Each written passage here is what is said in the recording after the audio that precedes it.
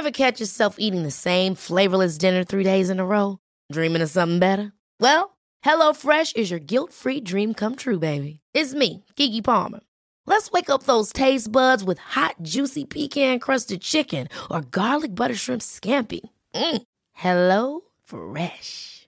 Stop dreaming of all the delicious possibilities and dig in at HelloFresh.com. Let's get this dinner party started.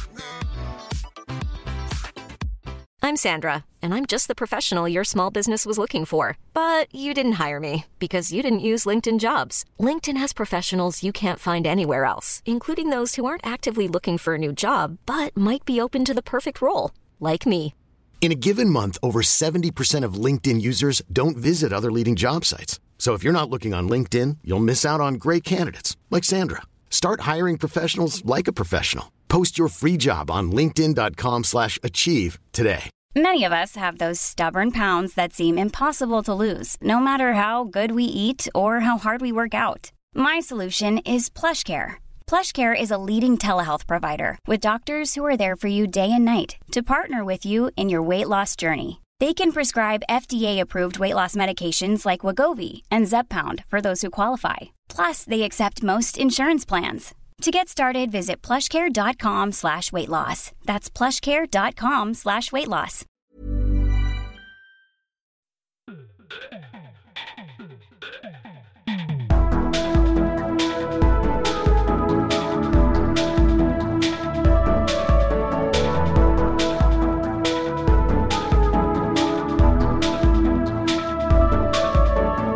Hei og velkommen til en ny episode av Liberaleren podcast med meg, Klaus og Ole. Det Holseth på motsatt side av bordet der, Ole. Vi skviser inn mellom en avtale eller 2, eller 3, eller 4, eller 5, eller 6, eller 7. Her skjer det ting. Ja, det viktig at vi får gjort unna litt ting i livet. Man kan hvile når man dør, ikke det de sier? Jo, veldig bra motto. Og for deg, kjære lytter, som lytter på denne episoden, så må det sies at denne episoden her tatt opp 10. januar 2023, og det ganske viktig å få med seg. I tilfelle ting har endret seg innen du lytter på det, og det skjer jo. Og det som litt gøy, Ole, det var det at, jeg benevner det, vi har jo hatt litt sånn greie med alle målingene av Acast og masse styr da. Og så har jo de påstått at det har vært mye tull på tallene våre, så da kutte. Og så det ikke det. Nei. På toppen det jo mange som lytter på, så det jo ganske gøy da. Det var en liten vitamininnsprøyting. Ja. En ting som ikke var så stor vitamininnsprøyting, det var jeg har notert meg før jul, jeg bare glemt å snakke om det da. Fordi vi har snakket om tidligere det her med at når det tøffe tider i økonomien, så som det gjør nå, så kommer kriminaliteten til å øke. Og tror du pinner meg ikke mine skilt på ene bilen ble stjålet mens den sto på bilverksted og ventet på å bli reparert?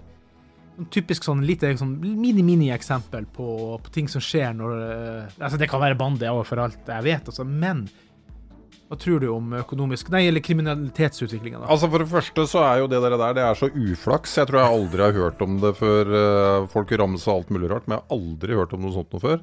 Nei. På den annen side så det jo en sånn fin greie hvor du kan la fantasien løpe da. Tenk om dette her nå blir benyttet til et bankran eller dramatisk Det har jeg allerede vært inn på. Jeg har pratet med politiet sånn at husk, det ikke meg. Så jeg har varslet dem, og de har notert ned, det ikke meg. Og jeg har fått nye skiltnummer, så det... Men apropos uflaks da, du må ikke snakke om det. Det nesten så jeg ble forbannet bare du sa ordet. Ja. Ja, for hva skjedde her om dagen? Jeg skulle være over til min gode nabo Hugo bare for å hjelpe han med å... Når vi hadde alle snemengden som kom, jeg skulle bare frese litt opp i gården hans. Med min 2 års gamle snefreser. Da gikk den. Da mosa hele jævla innmatten inne der da. Ja. Sånn at den må vi demontere, jeg og min gode nabo Jan Ole her på andre siden, for vi eier den i lag, og så må vi ta ut all min innmatten, og så må vi finne ut av det, men jeg tror det noe sikkerhetssplinter. En 2 års gammel, sterk snefreser, det uflaks. Om jeg tror på mer kriminalitet?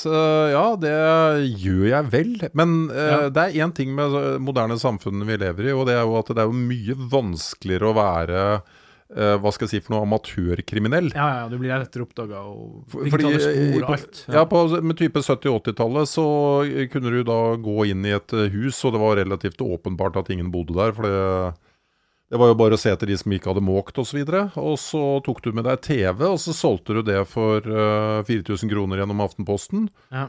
Og 4.000 kroner den gangen var jo virkelig en sum, ikke sant? Ja. Og prøve å selge TV via finn.no nå, det er jo... Og uansett så er det jo ikke lenge du kan leve på 4.000. 4.000 på 80-tallet var jo en anselig sum.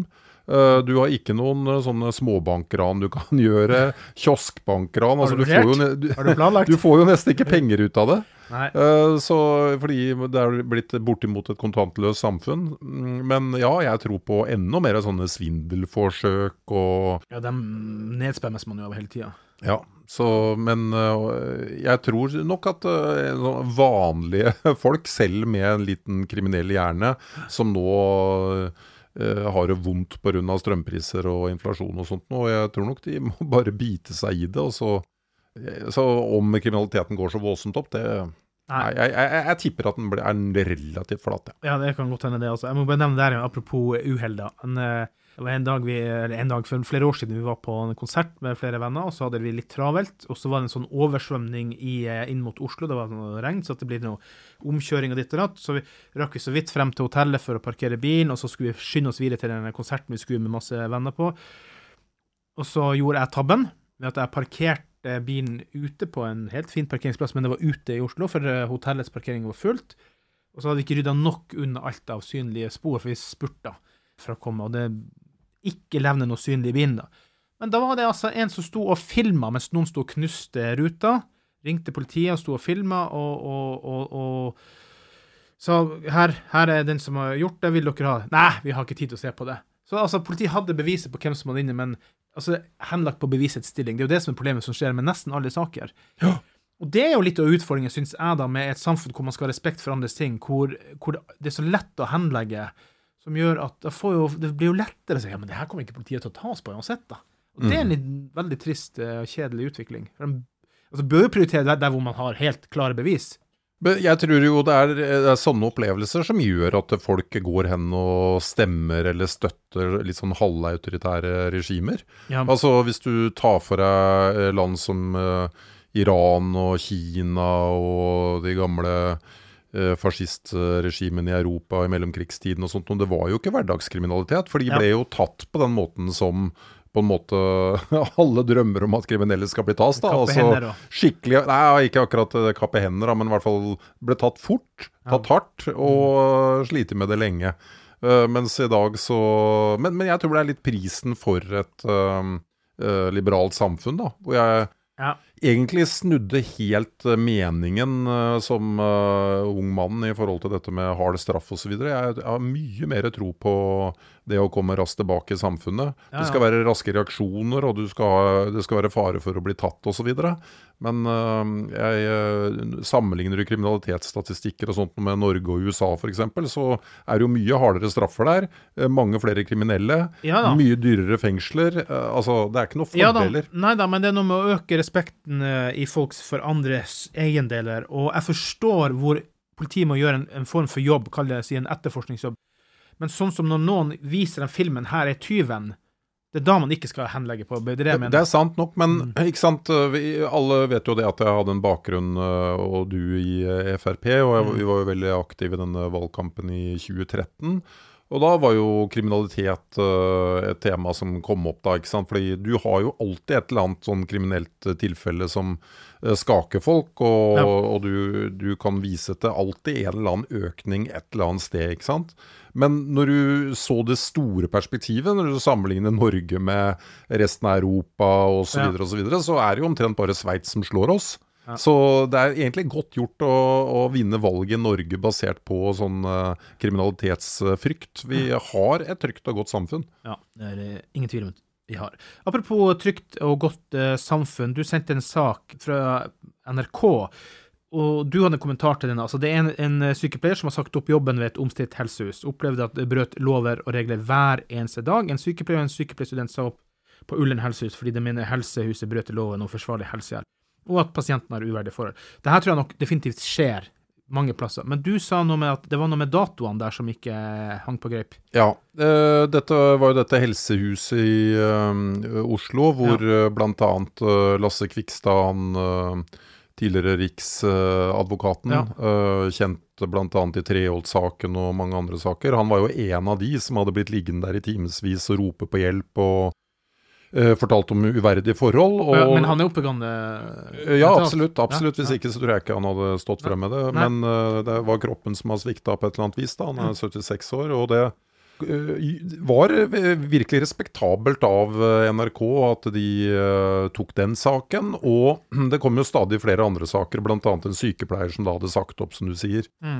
Så det var flere saker der. Men så var det jo også da intervjuer med de ansvarlige, altså Oslo kommune-ansvarlige.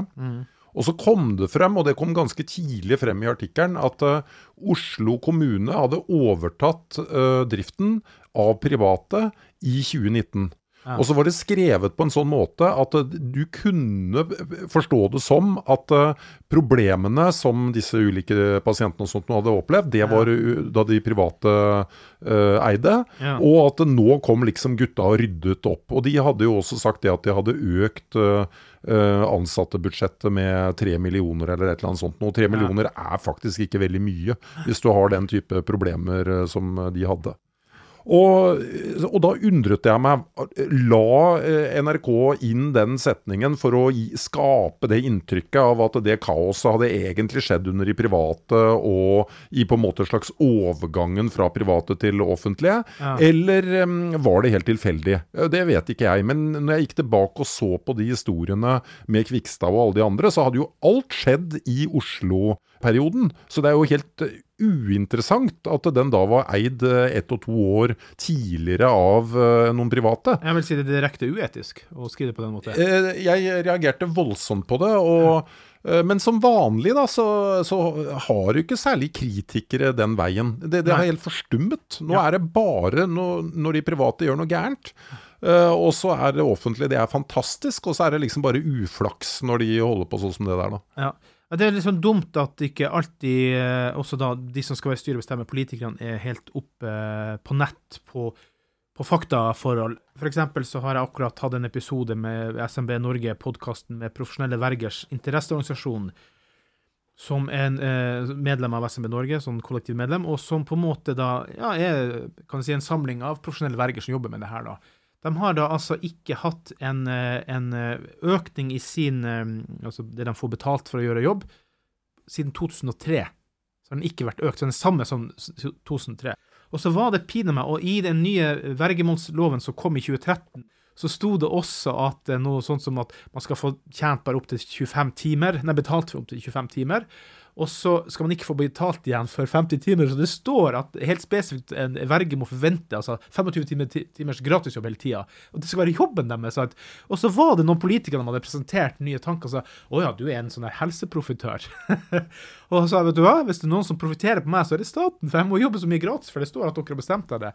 Så det her med å misforstå begrep, sant? Og det her igjen er uetisk av NRK å late som at det her er et privat syke som står bak, når det er helt klart i Oslo kommune. Og by the way, i hvert fall i forrige periode, det er vel denne perioden, for det, for hun er jo på Stortinget, hun er MDG-dama, som hadde tusenvis av brudd mot alle mulige helseparagrafer i Oslo kommune.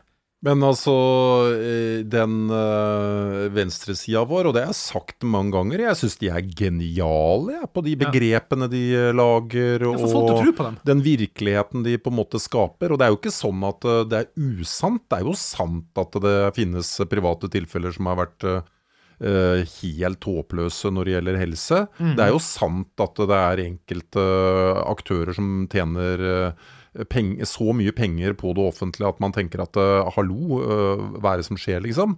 Men det er jo ikke det som er totalbildet. Nei. Bare ta et eksempel nå hvor det var altså da 2 barnehagekjedeprofitører da, som hadde flyttet til Sveits. Ja. Og da hagla det på Twitter med kommentarer som gikk på at dette er liksom beviset på hvor mye man kan tjene på det offentlige og liksom profitører og så videre. Det som er problemet i den bransjen der da, det er jo det at du tjener type 1-2% på omsetning av det hvis du driver en barnehage, og alle som driver med økonomi vet at det er ingenting.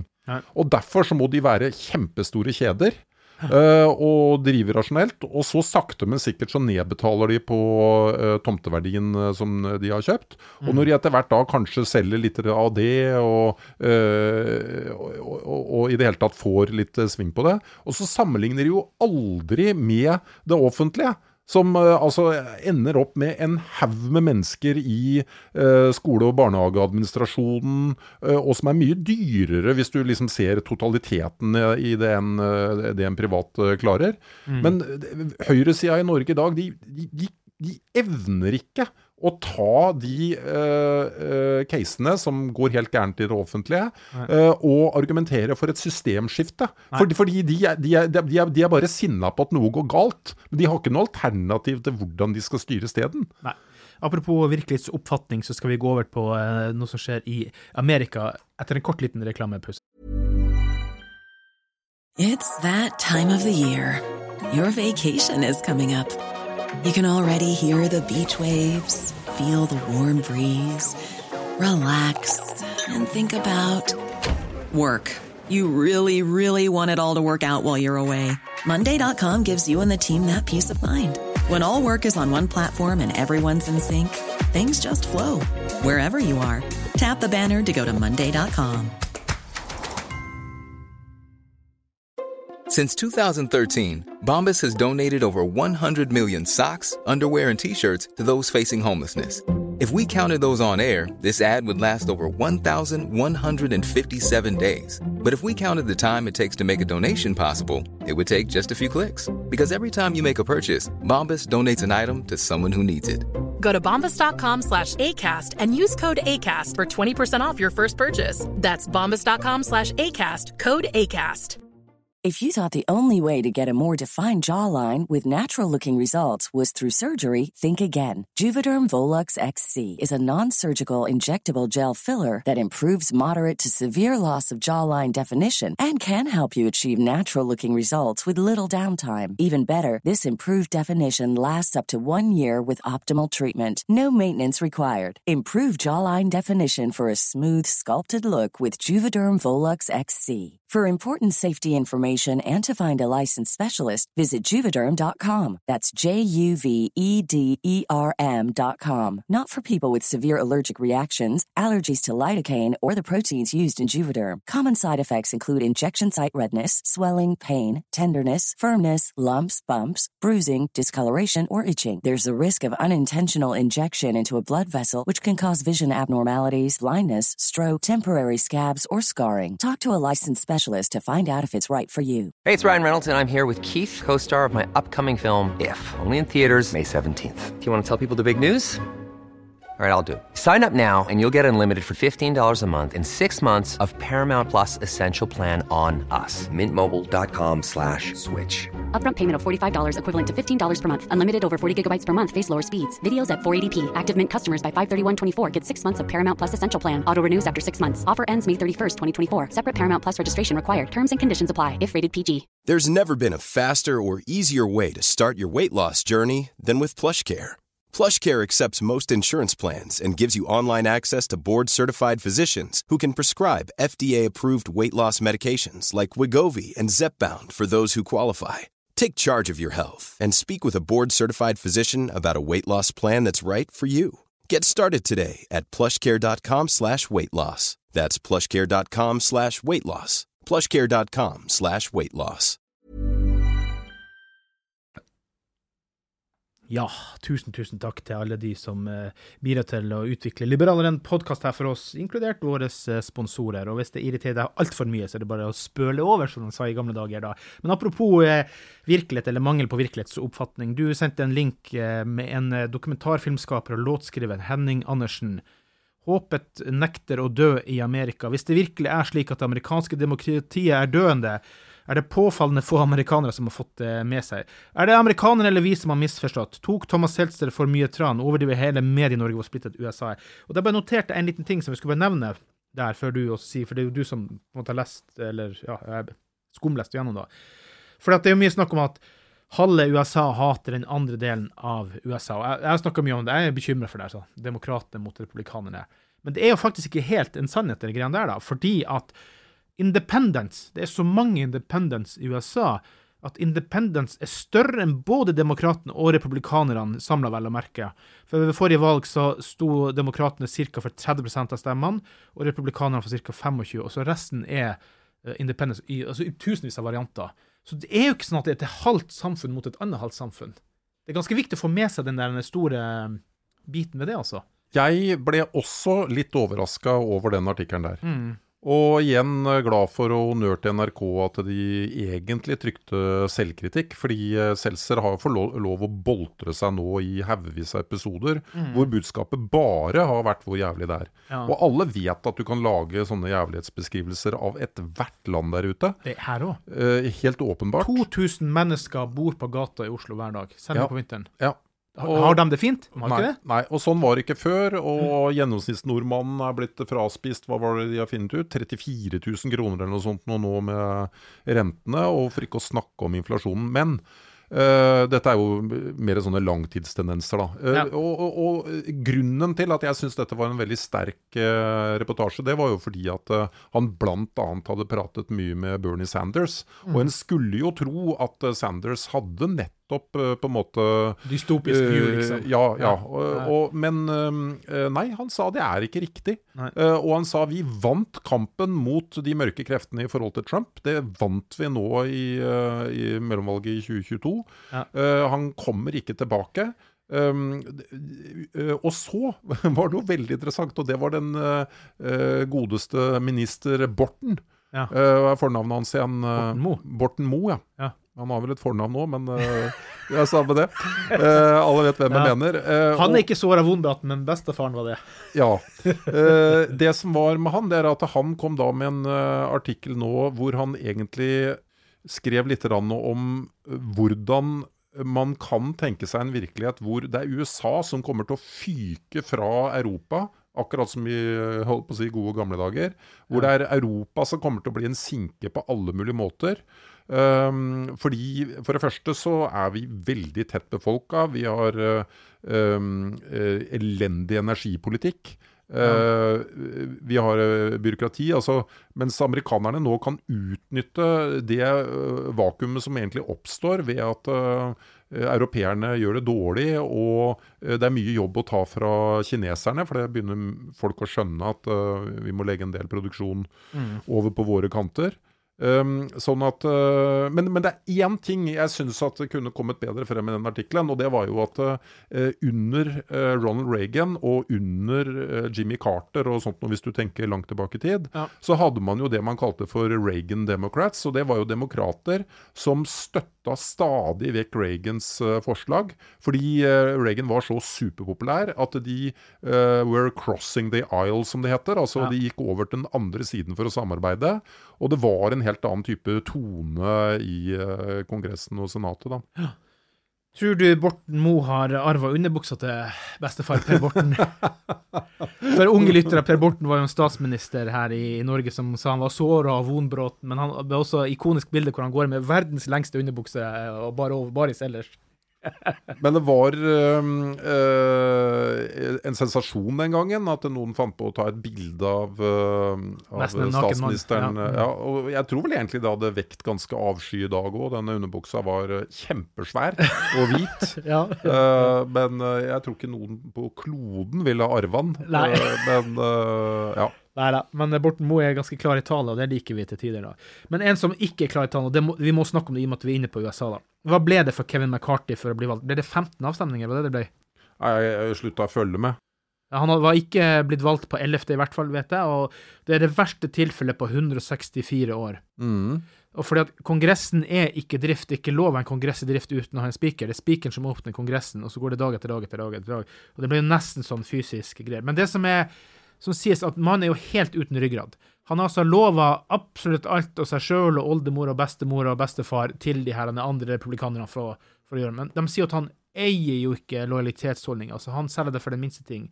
Og det skal være nummer 3 i rekka der som beryktet for å være upålitelig. Altså illojal. Jeg vel kanskje av de som ikke synes den der episoden der var så fryktelig dramatisk, men jeg skjønner jo hvorfor media og TV og alle at det ble en snakkes, for det en veldig sånn enkel sak å forholde seg til. Altså, de får ikke stemt den inn, og drama, det har ikke skjedd på aldri så lenge. Men jeg tror vel ikke det var noen egentlig forstår seg på som trodde at de liksom ville ende opp med ikke å ha et demokrati nærmest, fordi de ikke fikk valgt noen. Det jeg synes var merkelig var jo at ikke de fant en annen kandidat, og at de liksom lot det dra så langt ut. Da. Men en må ikke glemme at en del av den politiske prosessen, den går jo ut på at du skal gi og ta til mindretall, og du skal forhandle og så videre og så videre. Og mange ganger så hadde jo jeg ønsket at dette hadde skjedd i mye større grad i det norske Stortinget. Jeg kan nevne et eksempel. Det ikke helt ukjent at jeg prøvde å bli stortingsrepresentant tilbake i 2013, og da var det jo et nominasjonsvalg på forhånd. Og da sa jeg til nominasjonsmøtet at hvis dere stemmer inn meg, så kommer jeg aldri til å stemme for et budsjett der staten blir større i forhold til bruttonasjonalproduktet. Og det var jo mange som ikke likte da, fordi det jo mange som ikke liberalister i Fremskrittspartiet, så jeg manglet en stemme på å bli valgt igjen.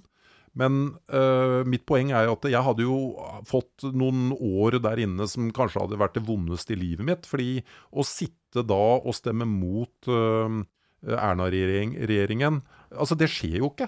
Det skjer aldri at noen i Norge is crossing the aisle på den måten. Det nærmeste vi kommer av sånn, litt sånn uventede ting må vel være omtrent barnehageforliket tilbake på tidlig 2000-tallet, hvor SV og FRP jobbet sammen og så videre og så videre. Men jeg hadde ønsket meg litt mer sånn dramatikk, litt mer representanter som sto for noe.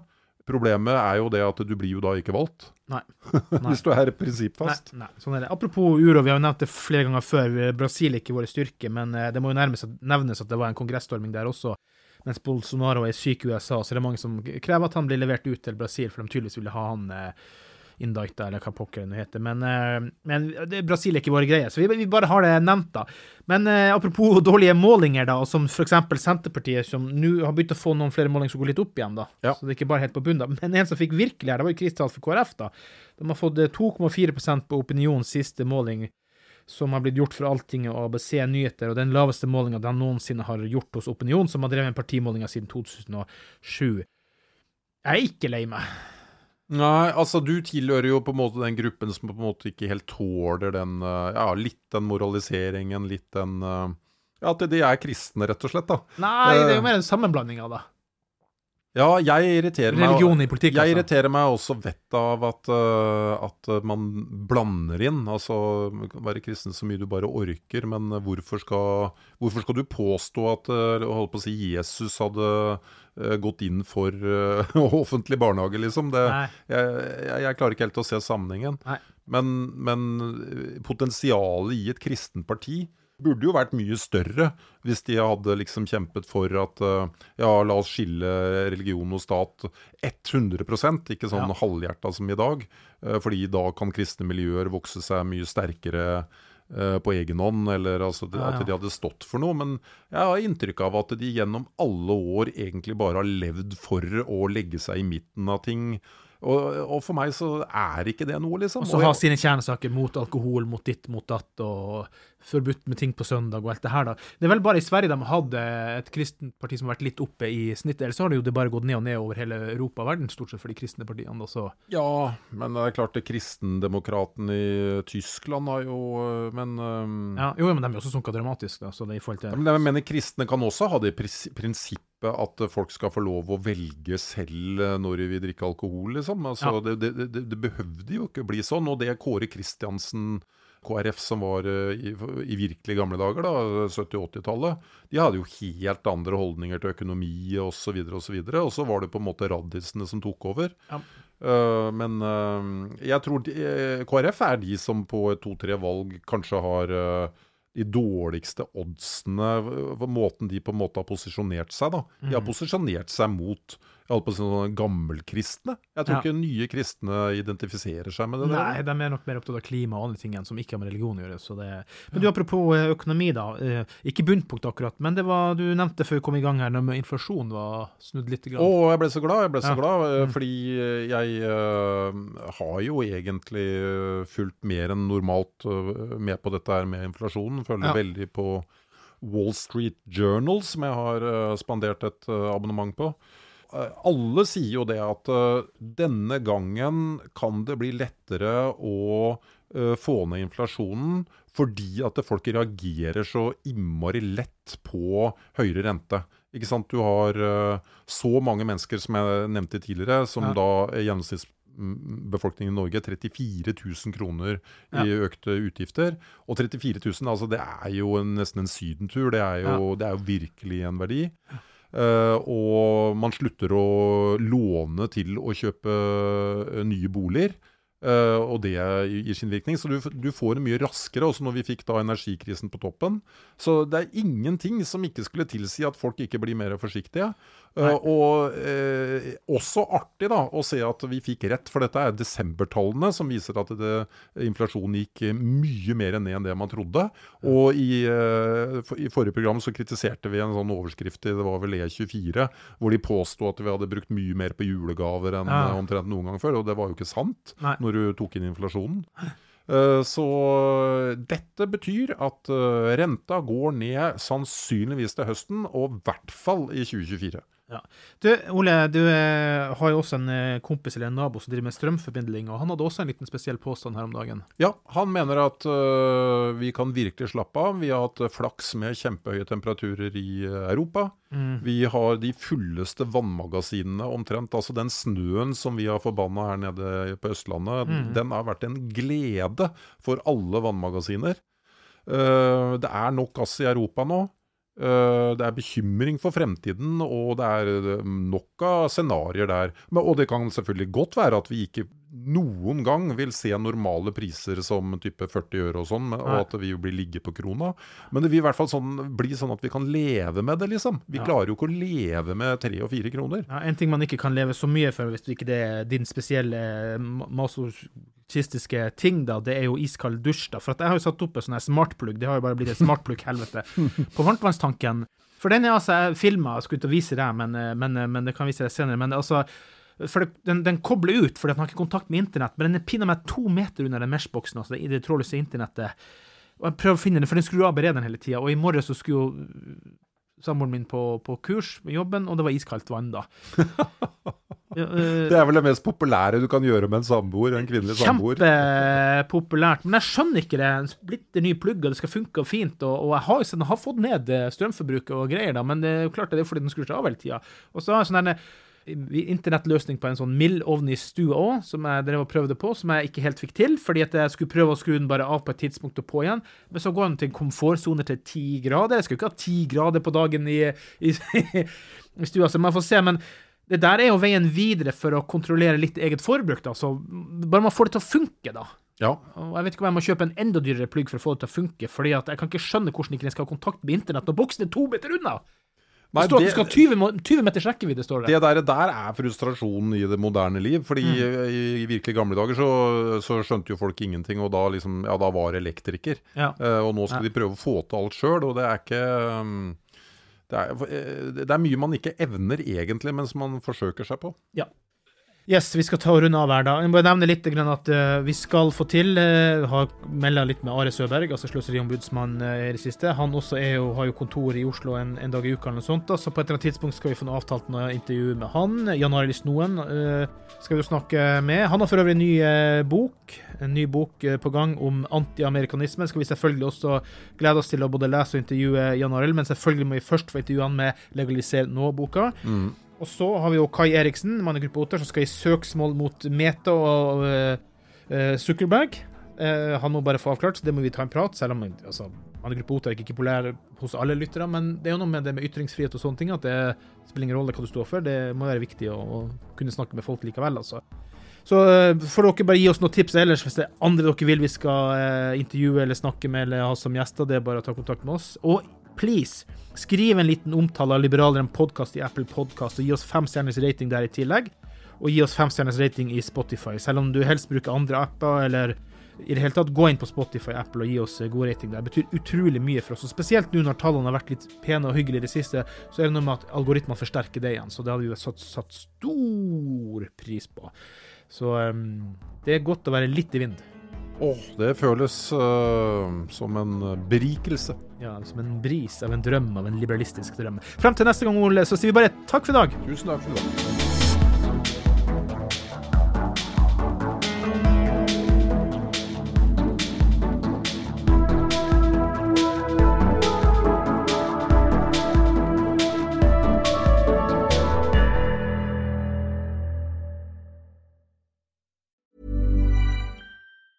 Even when we're on a budget, we still deserve nice things. Quince is a place to scoop up stunning high-end goods for 50 to 80% less than similar brands.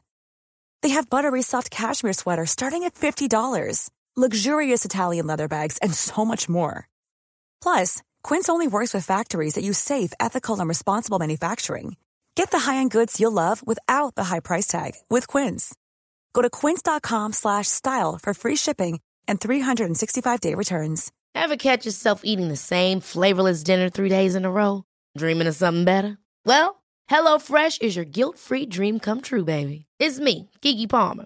Let's wake up those taste buds with hot, juicy pecan-crusted chicken or garlic butter shrimp scampi.